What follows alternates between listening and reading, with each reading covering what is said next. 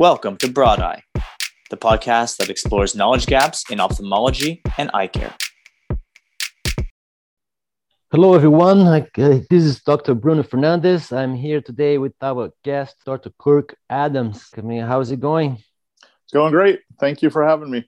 It's an honor to have you, Kirk. So let's dive right into it. You can tell us a bit about your professional background and How did you end up where you are today?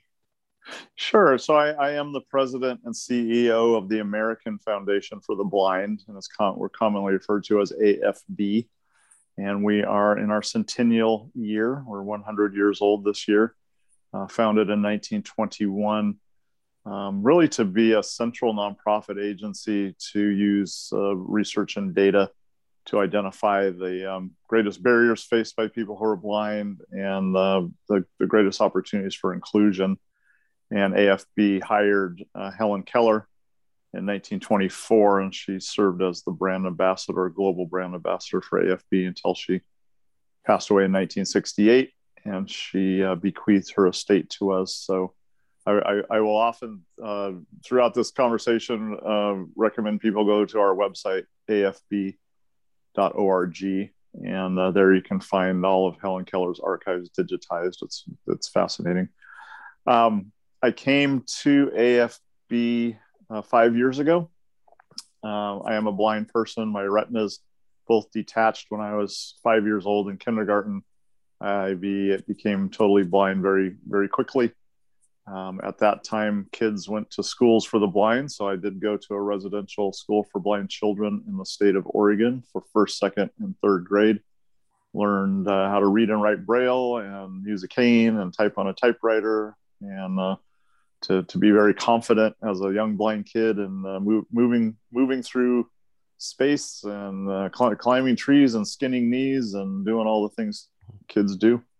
Started public school in fourth grade, went through high school, college, have a undergraduate degree in economics, had a very challenging time finding employment, as many young blind people do. I worked in municipal securities, tax-free bonds for 10 years. Decided I didn't want to do that the rest of my life and made a decision to move into the nonprofit sector. Entered through fundraising, became a professional fundraiser for a number of organizations here in Seattle, Washington, where I am now, and was contacted by a blindness organization called Lighthouse for the Blind, who they were looking for a person to come and start their development program in their foundation. And they had heard there was a blind person in the community doing that type of work and asked me if I would come in and take a look and would I be interested in talking about this position. I was, and I took that job in 2000 and progressively had increasing levels of responsibility and became the president and CEO of the Lighthouse for the Blind in Seattle in 2008. I served in that role for 8 years. And in the meantime, I had gone back to school and gotten a master's in not-for-profit leadership and started a PhD program in leadership and change. I was asked to join the board of trustees for the American Foundation for the Blind, which I did. And then after serving on the board for several years, my predecessor announced that he was going to retire, urged me to consider putting my name forward. AFB hired a search firm, conducted a nationwide search. I did put my name forward and was offered the opportunity to become the sixth blind president of AFB over the 100-year history. I joyously accepted this opportunity to lead the organization and moved to New York City in 2016, conducted a strategic planning process immediately, made a lot of big changes, moved the headquarters to the Washington, D.C. area where I then moved. And then as COVID shut down our offices, my wife and I relocated back to our home in Seattle. It seemed like you've like held multiple leadership positions on the companies and nonprofit organizations that you worked for. Was it by design? Like, I mean, were you aiming to be a leader in those organizations, or you were kind of like happening by accident? No, it was very much by design. Mm-hmm. You know what, like I said, I had a job first 10 years out of college that paid the bills and allowed me to get married and buy a house and have our children, but it wasn't my passion. And when I turned 30, I really did some soul searching. I actually got the book, What Color is Your Parachute, out of the Talking Book and Braille library, and followed all the exercises and directions, and got clarity that I wanted to commit my professional career to creating opportunities for people who are blind. And the best way for me to do that was to be in the nonprofit sector and be in a leadership role with organizations that serve people who are blind. So that, again, that led me to going back for more education, getting that master's degree in not-for-profit leadership, and then the doctorate, which I've completed fairly recently in leadership and change. So leadership is of paramount importance, and I felt I could have the most impact and leverage if I was an effective leader. And AFB is really the most iconic organization in the blindness field, the longest history, and a very unique position in the field because we are not a membership organization like some of the other leading organizations, the Federation of the Blind, Council of the Blind. We're a private nonprofit. We have an excellent board of trustees from across the country. And we just have a very broad charter, which is improve the lives of blind people. And that allows us the flexibility to decide at any given time where we're going to focus our resources. And right now, we're very focused in the employment space, as 7 out of 10 working age blind adults are not working. And through our strategic planning process, we determine that if we can shift the landscape in employment, we can address a lot of other issues that blind people face. So we're really looking at systems changing how dollars are allocated for training of blind people. How do employers, especially large corporations, view inclusion of people who are blind in their workforce? How do blind people view themselves as potential employees, etc.?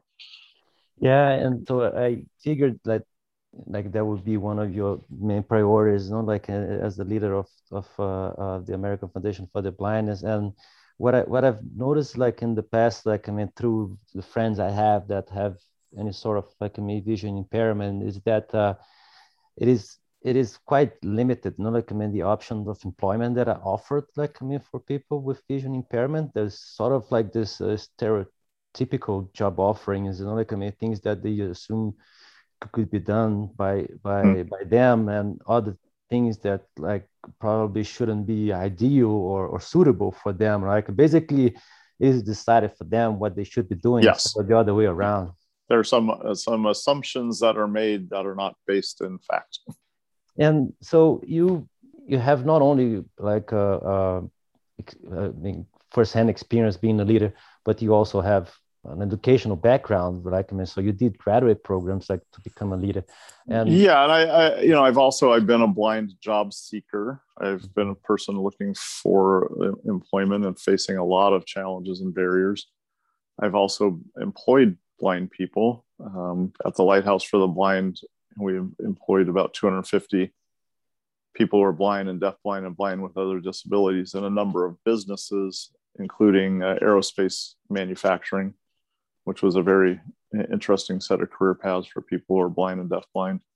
And then at AFB, about a third of our employees are blind. So I've been a blind employee. I've also worked for large corporations. I worked for large banks. So I've been a blind job seeker, a blind employee, an employer of people who are blind. So, I do have kind of a unique set of perspectives on the issues around employment. And when you approach like those big companies, what do you think it's the main reason why they don't hire like blind people yet? Is it because they're resistant to it, or they want it but don't know how?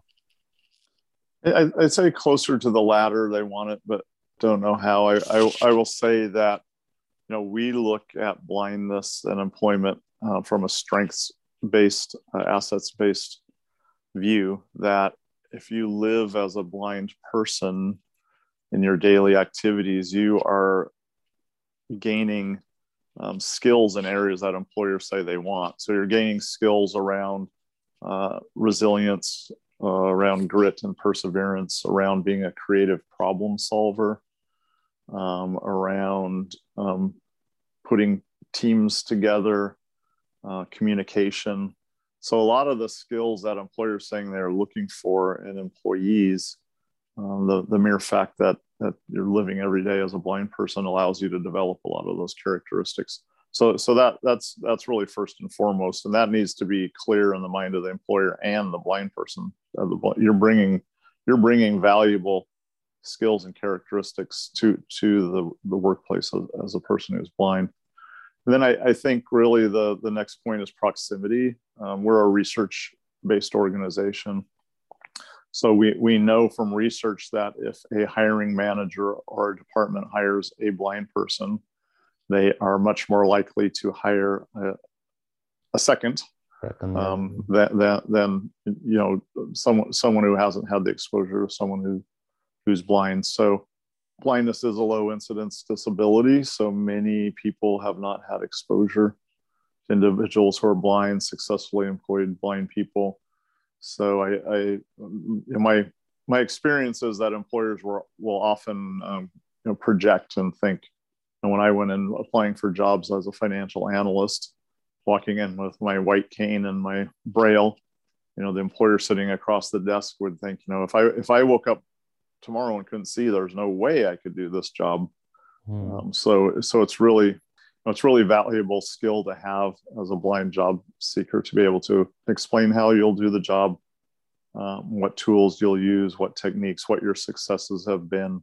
And, you need to present yourself as a problem solver, not someone who's going to create new issues and complications for the employer.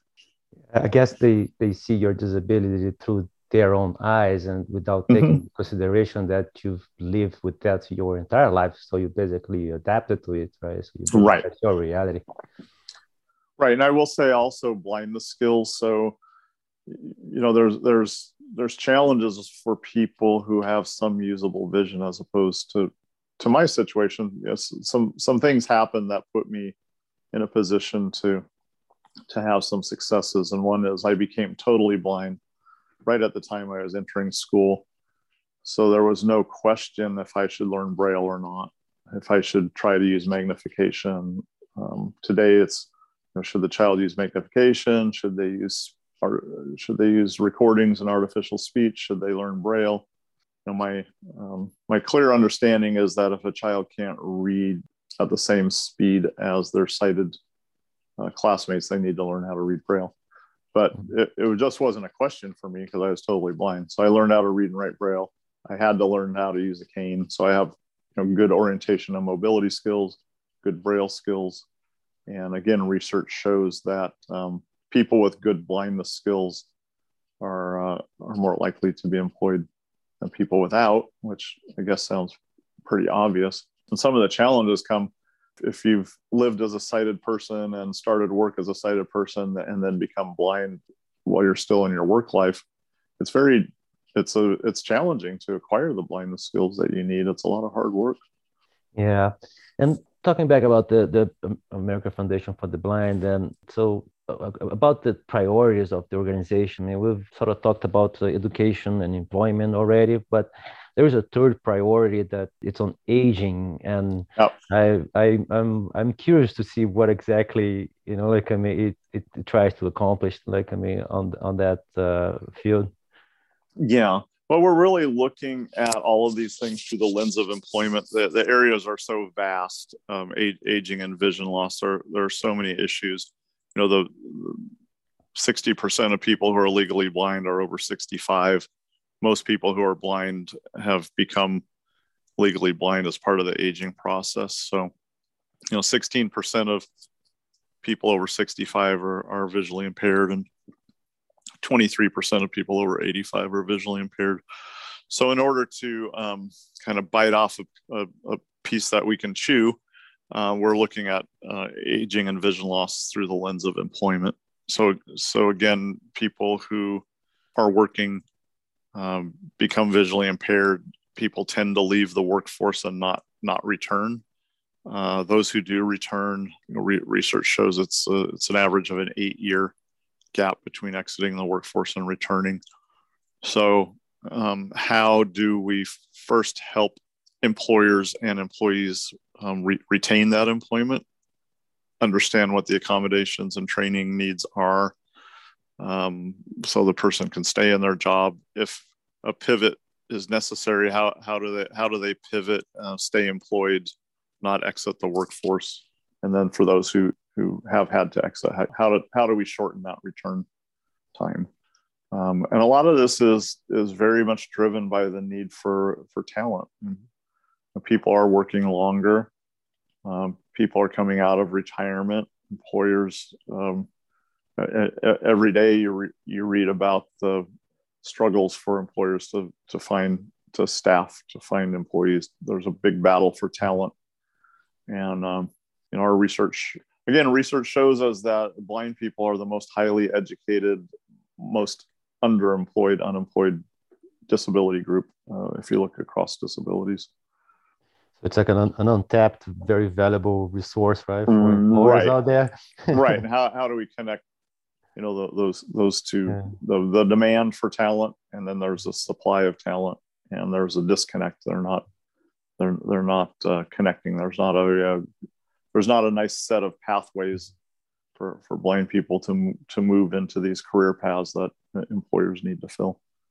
And has there been any shift? So the pandemic related shift towards more remote work, has it helped or made it harder for the vision impaired to find jobs? Well, that's a great question. And again, if you go to afb.org, there is a survey we did at the beginning of COVID called Flatten Inaccessibility. And we had over 1,900 blind people respond, which is a very good sample size. So in the short term, as people lost their jobs, blind people lost their jobs at a faster rate than the general population. And, over 20% of the people surveyed who are working remotely reported challenges, difficulties, barriers in working remotely, mostly because the technology that their employer was asking them to use was not accessible. Mm-hmm. So in the short term, it was problematic. People lost their jobs, and people found it challenging to work virtually. Time will tell. Our theory, which we'll need to prove over time, is that this is going to open up employment opportunities for people who are blind as virtual work becomes the norm. When you survey employers and employees, what are the two greatest barriers to successful employment of people who are blind? If you ask blind people, it's always employer attitudes and transportation barriers are always vying for the 1 and 2 as far as the biggest barriers. So this can address two things. Employer attitudes toward people working remotely is shifting, but remote work also helps eliminate the transportation issues. 35-40% of blind people report that they've declined a job opportunity because of a transportation issue, that they couldn't get to the job site, couldn't get to work. So we do think in the long run it's going to help level the playing field and open up lots of opportunities, and we're excited to see how that unfolds.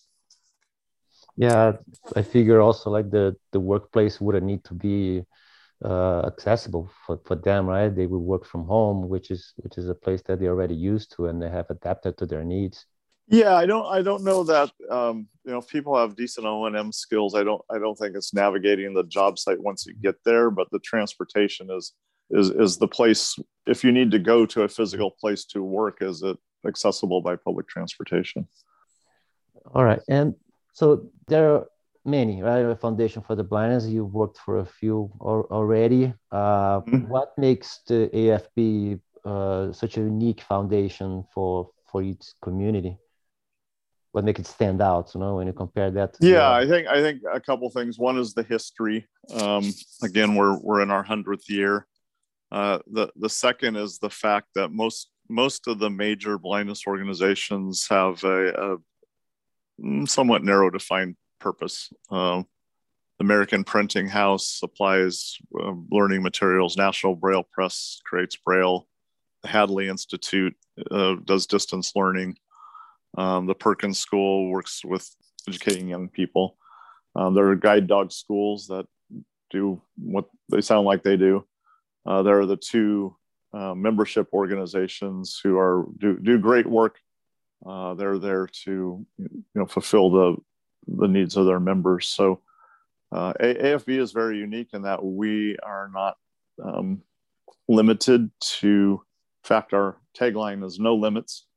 So we have no limits on what we can focus on at any given time.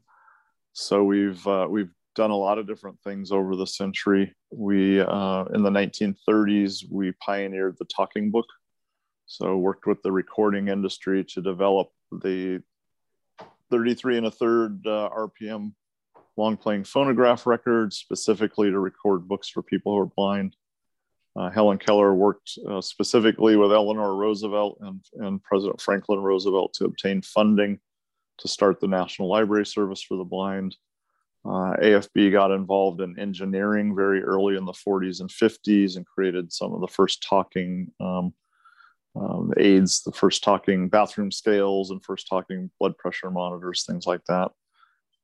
We've been involved in a lot of the landmark legislation in the U.S. Affecting people who are blind.